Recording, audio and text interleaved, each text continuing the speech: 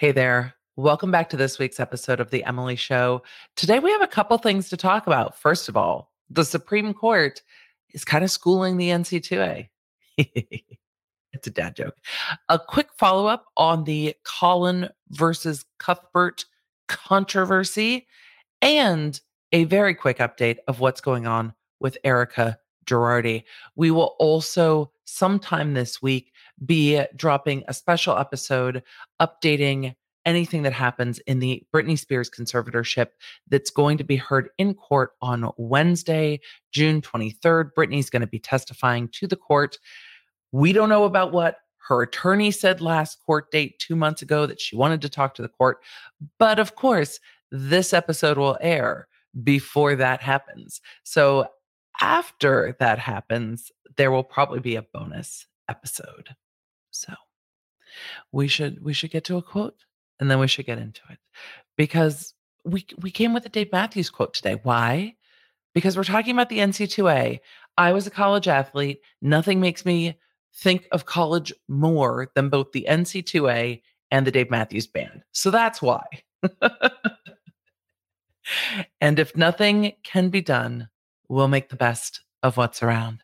We'll make the best of what's around. We're going to make the best of what's around today, breaking this stuff down. Let's just get into it. We're going to do that right now. Hey there. Welcome to The Emily Show. I'm your host, Emily D. Baker, badass lawyer and everyone's favorite legal commentator, breaking down the legal shit in the news and pop culture stories you want to talk about. I've been a licensed attorney for over 15 years. I'm a former prosecutor, and I'm a big fan of the cursey words. So let's break it down.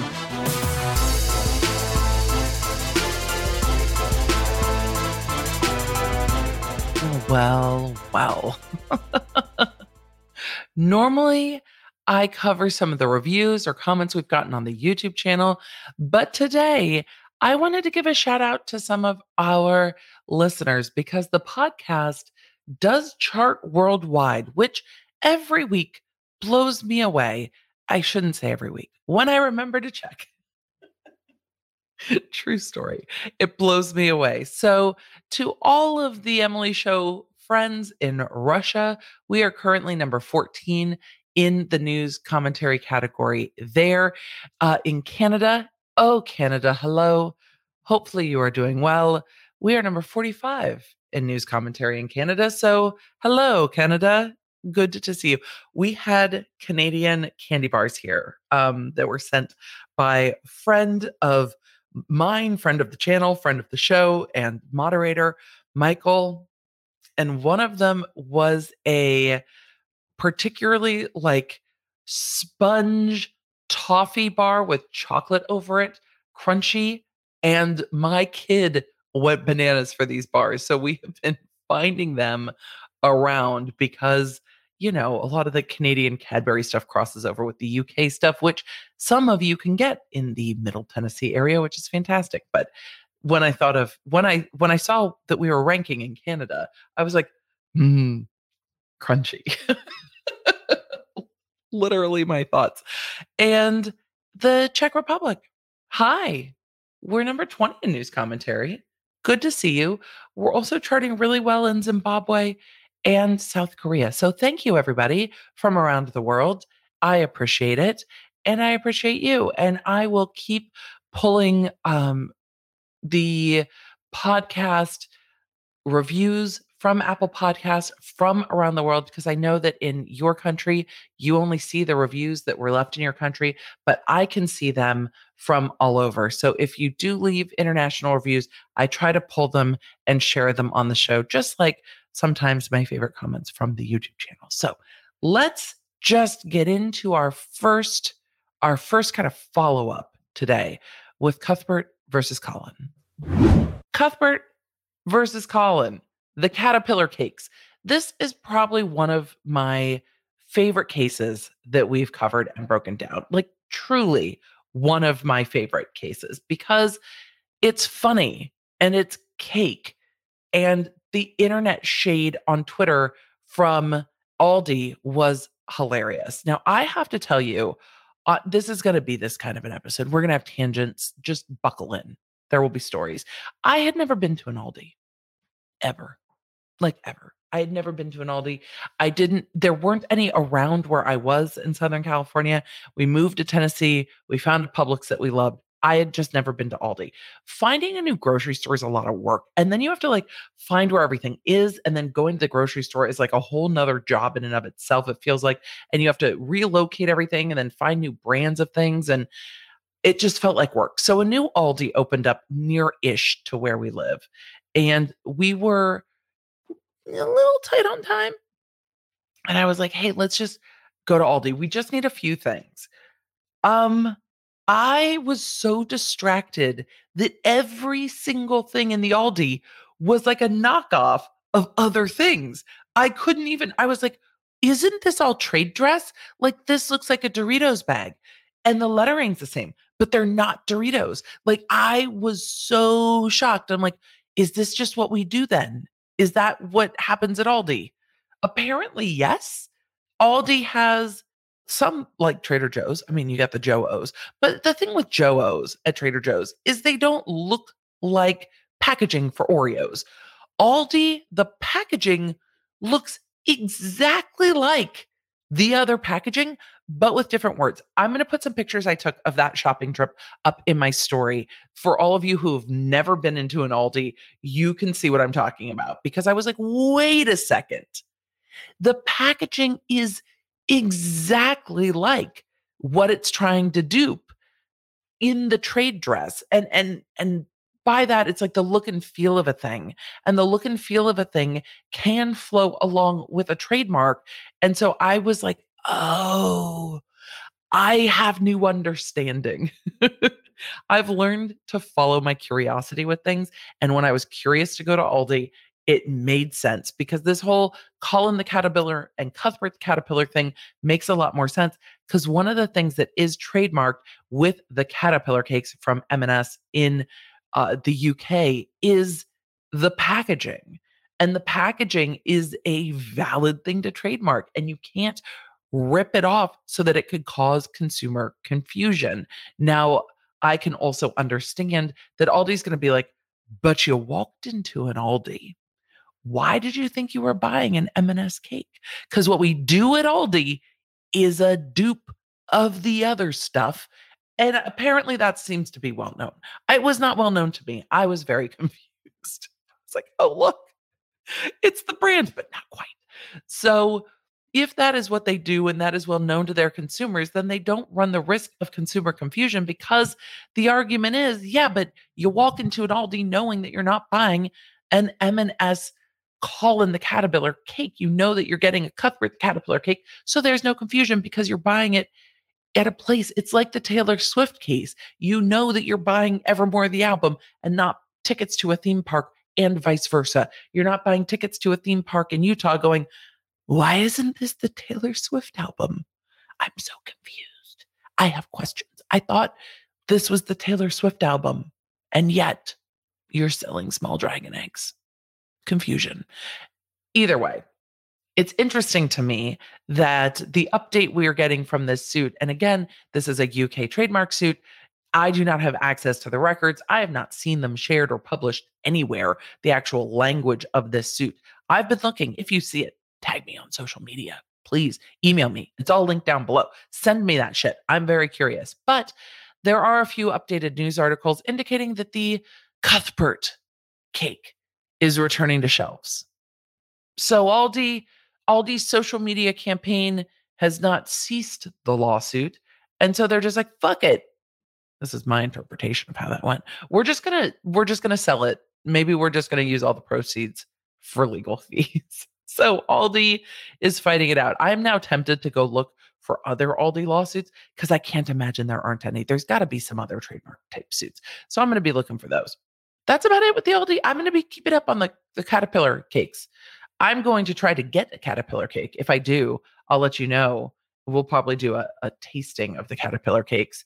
Either way, I cannot wait to get my own Caterpillar cake. It will happen at some point. There's videos on YouTube you can like make your own and stuff. I'm fascinated. Anyway, we should move on to Erica Girardi because if we're going from cake to like let them eat cake, and it feels like an appropriate transition. And then we'll get into the NCAA and college athletes because I feel like the story time on that one's going to be a bit longer. The Girardi case. I have covered a lot on the Emily show. Like a lot. And I'm still fascinated. And I did a live stream kind of reacting to the housewife and the hustler or the hustler and the housewife. I'm never going to get it right. I'm always going to transpose the name of the not a documentary, the journalistic news journalism piece, the investigative. It was like 2020. Is that investigative journalism? I guess that's what that is. Investigative journalistic piece on Hulu, breaking down a lot of what we've already covered. The thing that I really enjoyed about The Housewife and The Hustler was bringing in the Rigomez family, who we've talked a lot about. They're the family that won the $12 million judgment against PG&E with the gas explosion in California, and then had to win, first of all, a horrible fireball of a gas main explosion. Horrible incident. Um, the young man in that case was burned. He's the one that was one of the primary victims in that explosion. His girlfriend passed away in that. Like, it's just a horrible circumstance to be at your home and have everything kind of explode, right? And then they win a settlement, but it seemed like maybe, by the way they said it in the documentary, Girardi settled the case maybe without clearly clearing it with them, is the impression that it left me with. However, it's hard to know if Tom Girardi was like, "Oh, I've settled your case. Here's what it is, sign." Or if he's like, "I've settled your case. These are the terms. How does it sound? Are you good with that? Let's sign it." It's hard to know exactly how that played out, just based either on the way that they relayed the story or the way that it was edited down for television, because most people aren't sitting there going, "Wait a second. Did the lawyer not have permission to settle? Did he not get approval to settle the case? Like, was the offer not run by the clients? Did he settle it without their approval and just go, here, sign, and you're going to get your money?" That's my concern. But they talked about the process of having to then win their case, then realize their attorney wasn't paying them their settlement that they're entitled to, then having to sue their lawyer, winning a judgment against their lawyer, which they detailed the process of finding a lawyer willing to sue Tom Girardi in the first place. So getting another lawyer to sue Tom Girardi, suing him, winning a judgment against him, and then not getting the judgment paid on and having to go back to court to perfect liens against all of his property. Like, the amount of effort this family has been through is staggering to me. And I appreciated the focus on that within the hustler and the housewife breakdown of this case. I appreciated them playing the voicemails of their experience with Tom Girardi and sharing their experience as clients. What I could have done with that was some of the housewife shade. Like, they had reporters, they had legal commentators, they had people who brought a lot of clarity and additional interest to this story. And then, like, Danielle Staub. Like, why? Just why? For me, those little bits didn't add anything to it, and I could have used more clients of Girardi that were willing to speak for this. I know there are more clients of Tom Girardi, current and former, who I'm sure would love to speak out. The LA Times said in their latest piece about this that there were over 100 lawsuits. The state bar has finally spoken out and been like, "Emily Summary, yeah, we sure fucked that up. Sorry about that." I have more thoughts about the state bar. We'll do a deep dive into the state bar another day, and what I think can be done there. But now we have legislators in California looking into the state bar, since they are a government entity. They are overseen by the court there, and saying, "Hey, what happened here? And how can we make sure this never happens again?" Because the current clients never should have gotten there, because if this is what was going on, client funds were being misappropriated, then he should have been disbarred like a really long time ago. because this has been spanning decades. He also is now in a full-blown conservatorship a la Britney Spears. And Erica's lawyers fired her, but then said, just kidding. So that all happened within the last week. And Ron Richards, who we talked about on this show, had the trustee sought to appoint him as the special litigator for the Girardi Keys law firm side of the bankruptcy. And Erica's attorneys had objected to that appointment by the court. The court overruled that objection and granted the trustee's motion to appoint him as special counsel. And he immediately is going after Erica's landlord to depose the landlord or question the landlord. I mean, essentially, under oath, it's a deposition, but to question the landlord about source of funds. How are you paying your rent, Erica?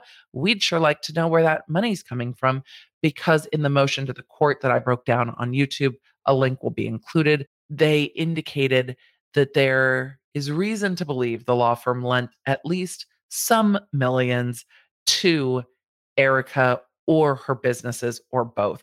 So you know that they are going to be tracking that down. I've said since the beginning of this thing, she is going to get sued inside this bankruptcy, and maybe her attorneys will cooperate, but I have questions.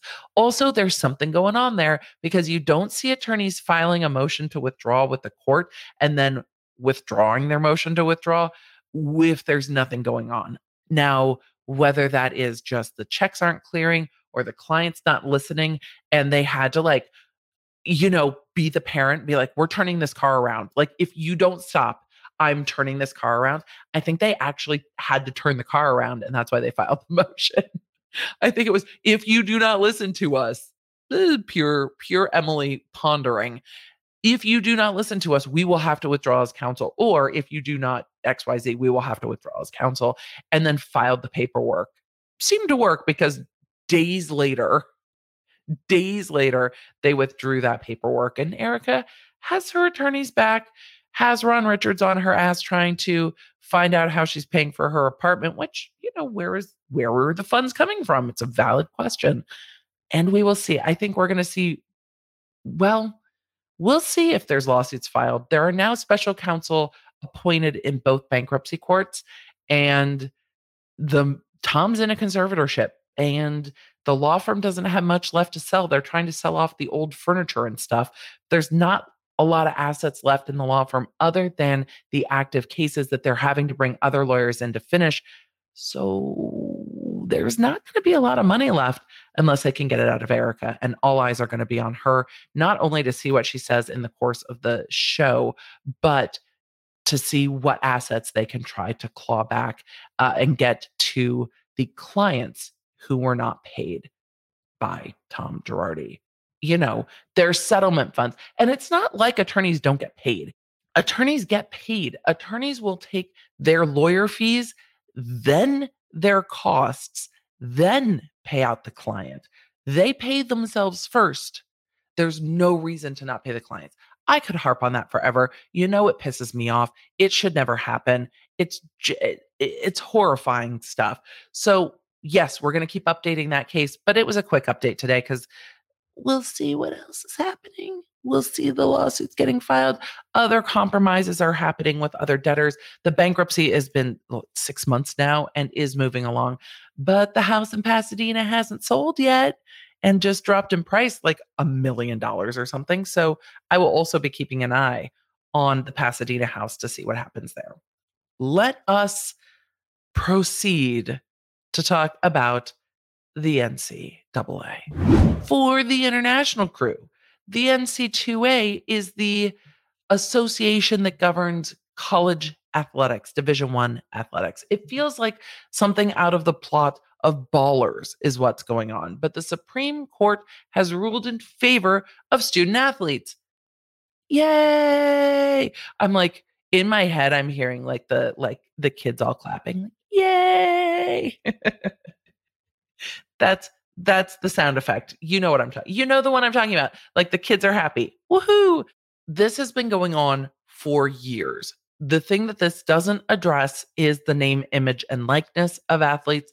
I will talk about that towards the end of explaining WTF the Supreme Court did, because the Supreme Court was like, look, in any other business, the shit that the NC2A is pulling would be illegal, which I kind of love. They just spelled it out. They're like, what you can't do is bar athletes in this way, in this anti competitive way, from earning any academic benefit. So, educational benefits from buying student athletes computers that they might need for school, to giving them internships or fellowships or paid positions. So, schools are now able to offer maybe better packages to student athletes, not just a scholarship for tuition, room, and food, but also, and you get a new MacBook Pro and an iPhone every year, and you get this, and you get that. What it doesn't do is open it up to everything. You can't have, the USC football sponsors alumna. Boosters is the word she was looking for. Boosters buying kids like Lamborghinis. It's funny because Judge Gorsuch actually said, under the current decree, the NC2A is free to forbid in-kind benefits unrelated to the student's actual education.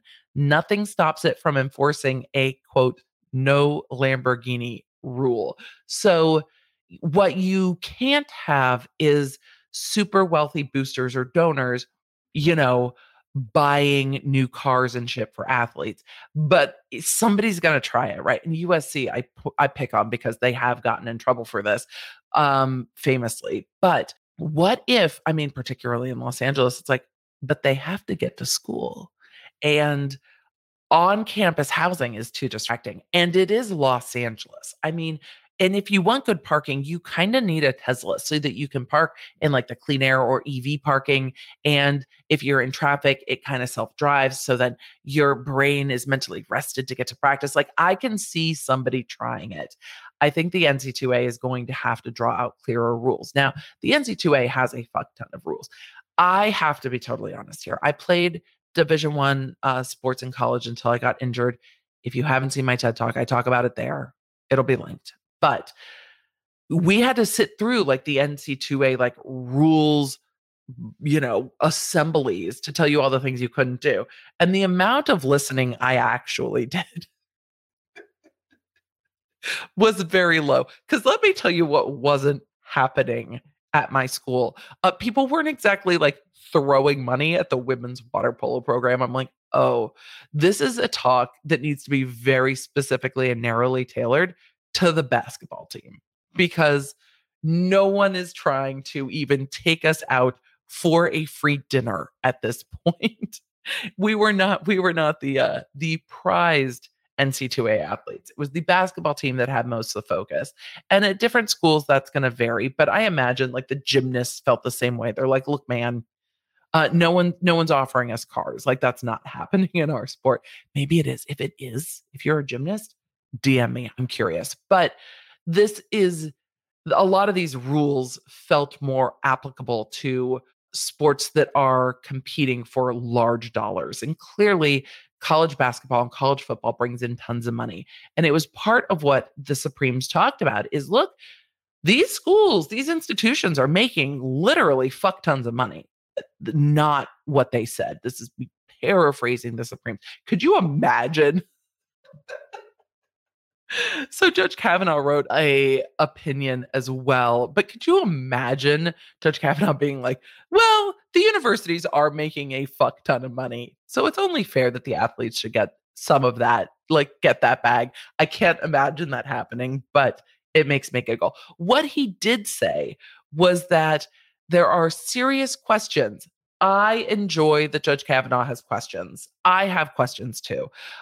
There are serious questions about whether the NC2A's other restrictions on compensating athletes can stand. So, a little bit of a signal like, hey, we're chipping away at this one part with regard to education, but there's room to chip away even more. And that's what I got from that opinion that I've broken down more on YouTube, and that will be linked. But he said, there's serious questions about whether the other restrictions can stand, and traditions alone cannot justify the NC2A's decision to build, quote, a massive money raising enterprise on the backs of student athletes who were not fairly compensated. So, I mean, it's basically the same thing as look, they make a fuck ton of money. Athletes should get that bag. Same. A little more supreme. Went on to say nowhere else in America can businesses get away with agreeing not to pay their workers a fair market rate on the theory that their product is defined by not paying their workers a fair market rate. Because the NC2A argued that part of the joy of college sports is like the purity of it because nobody's paid. He went on to say the NC2A is not above the law.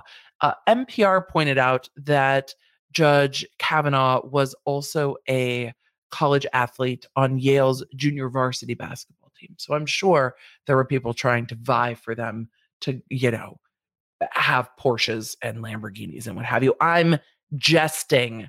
I can't imagine the attendance at a Yale junior varsity basketball game. No shade to his honor, but if you want to hear more about Yale and Justice Kavanaugh, I have broken down all the drama going on with the Yale Law School in other content because it's wild. What I was unaware of till I started looking at this ruling is that 19 states have actually passed laws in the past 2 years that strongly indicate their displeasure with the NC2A's rules and that will allow athletes to start making money from third-party endorsements. And members of Congress have debated at least 6 different bills aimed at reforming the NC2A. So it's coming. The era of the student athlete influencer is on its way. And it's interesting because I don't think things I should have looked at before I started recording, but didn't. I don't think that cheerleaders count within the NC2A rules because when you look at something like Cheer on Netflix, that was also junior college. So maybe it's a terrible example, but at least at the junior college level, Navarro Cheer was competing in national championships, winning national championships, but you also saw the social media presence and the celebrity of these cheerleaders before the Netflix series aired.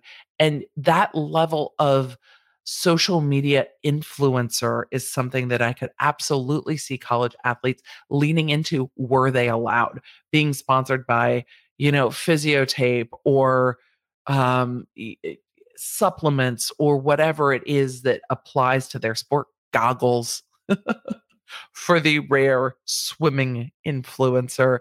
But you could see there would be a lot of benefit to the types of brand deals that people like myself use to make a living. And student athletes could absolutely charge for posts on Instagram, for product placement on a TikTok video or what have you. And I think that we'll see that coming in the future, and for better or for worse, because it does take some of the focus away from your sport if you're worried about getting your, Dunkin' Donuts iced cold foam, cold brew.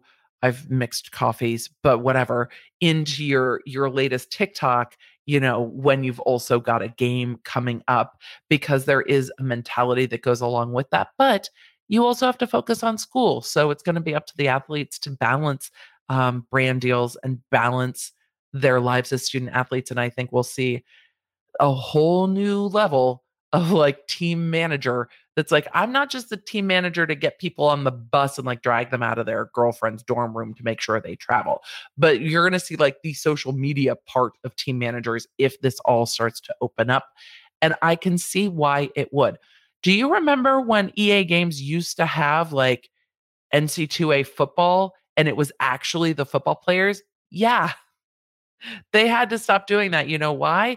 Because you can't use the name, image, and likeness of individuals without paying them to use their name, image, and likeness. But NC2A athletes are not professional athletes, so they can't be paid for their name, image, and likeness. So the NC2A was like, yo, EA Games, what you can't do is use all of these NC2A football players. But people want to play the football games on the video games with the NC2A players.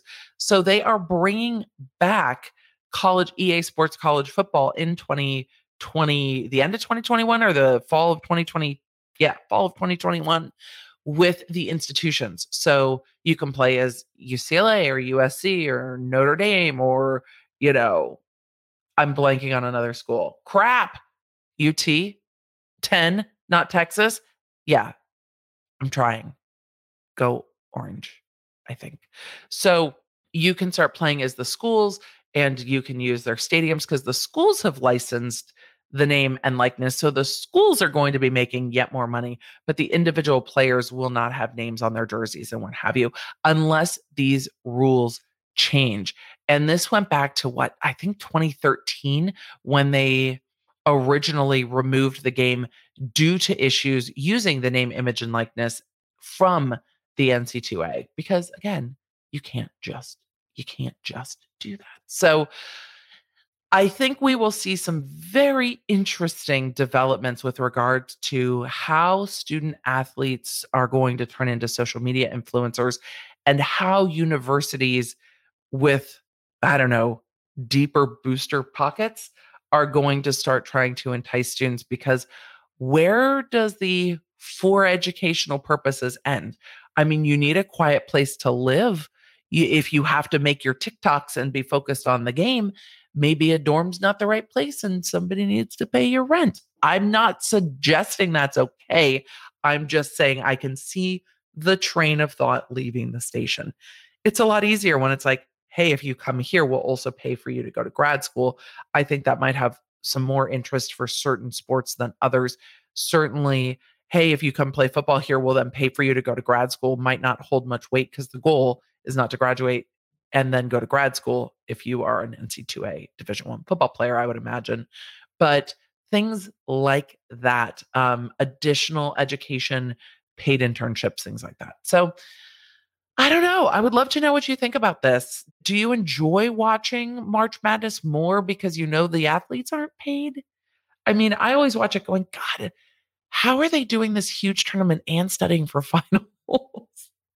Are they? Are they bothered? Do finals get postponed if you're in the final four? Is it like, is it just cool? Is it like we're cool? Does that vary by school? I don't know. I never really had big tournaments around finals. And I don't even, some of that is such a blur because I'm so old at this point that it just seems so long ago trying to balance sports and school. But it'll be interesting to see. And when a lot of these rules were conceived of by the NC2A, there wasn't social media. There wasn't the ability for athletes to kind of make money in these new and non-traditional ways. It was literally, hey, we've got richer boosters, and so they're going to buy you a car and buy you this, and the kind of gifting that USC, for one, got in trouble for. Now is that okay? Where are these new lines going to be drawn? And the NC2A is definitely in the crosshairs of legislatures and Congress to have student athletes paid. And will that change athletics? Will that change college football? Or will you see students staying in college sports longer and not bouncing after a year or two to go pro so they can actually start to make some money? And maybe it will actually enhance college athletics by allowing the athletes to get paid because there's nothing that guarantees that you will have a future in athletics beyond college. I mean, I don't know. You could get hurt and it happens. So there's no guarantees. You are not guaranteed tomorrow. I mean, in life or in sports. So it'll be interesting to see. I've said that a lot, but I am actually very curious to see where this goes. So we'll be following along a bit with the NC2A and maybe following along with some of the sports that you might not always think of and how this plays out. Like, how is this going to affect tennis? Is there what is the competition like there? I mean, there are archery scholarships. How are the archers how are the archers going to be compensated? And how does this interplay now with some of the Olympic sports and the fact that Olympics don't always pull from professional athletes and can't in some cases because once you go pro, depending on the sport, you cannot be in the Olympics. So what's going to happen next? What comes next? what comes next for college athletics and for the rise of the student athlete influencer. Let me know your thoughts. I can't wait to hear them. If you want to keep on top of stuff like this as it happens and my thoughts on it, go ahead and just join the text crew. The link's down below, or text emily.com. It's easier from your mobile phone. It'll sign you right up if you're in North America. And then I can text you the updates. If you are not in North America, I am working on it, but you can always subscribe on YouTube, watchemily.com, hit the bell, set your notifications to all, and then you'll actually see when I am live. So that's it for this week. I know it's a little bit of a quicker one for me, but I wanted to hit some of the cases that have been rolling along without it taking 2 hours, to be perfectly honest. And since we're still in a, pandemic-y thing, the reason people on social media are calling it like a Polaroid or a panorama ding dong or whatever is to avoid getting throttled in reach by the algorithms not wanting you to be talking about the P word. But then when you say the P word, it sounds like you're talking about like the PORN. So it's very confusing. Either way, we're still in the thing. I asked last week if we should just keep the outro, and a lot of you said yes. So I think I might just stop explaining that we're still in a pan thingy and just keep doing the outro. I think it's our thing now. It's our thing. So raise whatever you're drinking, unless you're driving, and then, both hands on the wheel. Don't raise up the coffee. Well, I always drink coffee while I'm driving. I mean, maybe just the one hand. If you're at the gym, get the water bottle up. If you're in the bathroom, I don't want to know about it. Please don't tell me that that's where you're listening to the podcast. Thanks for that. May your Wi-Fi be strong. May your toilet paper be plentiful. May your family be well. And may the odds be ever in your favor. I will talk to you in the next one. Thank you for being here. Thank you for being a law nerd. And I hope that you are well. Talk to you soon. Bye. Hey there, Law Nerd. Thanks for being with me another week. I know that you love the podcast, but did you know that I have a lot of content over on the YouTube? And when I say a lot, I mean a lot of content. Long form content, short form content, sometimes even YouTube shorts. Come on over to YouTube and check it out. I live stream with the Law Nerds every Tuesday at 11 a.m. Central and Fridays for Friday Night Live at 7 p.m. Central. You can find it down in the show notes or at the Emily D. Baker. Just put it in the search bar of YouTube and it'll pull me right up. Go ahead and hit that subscribe. We're getting very close to purple hair. Can't wait to see you over on the YouTubes, and go ahead and leave a comment that you're coming over from the podcast. See you soon.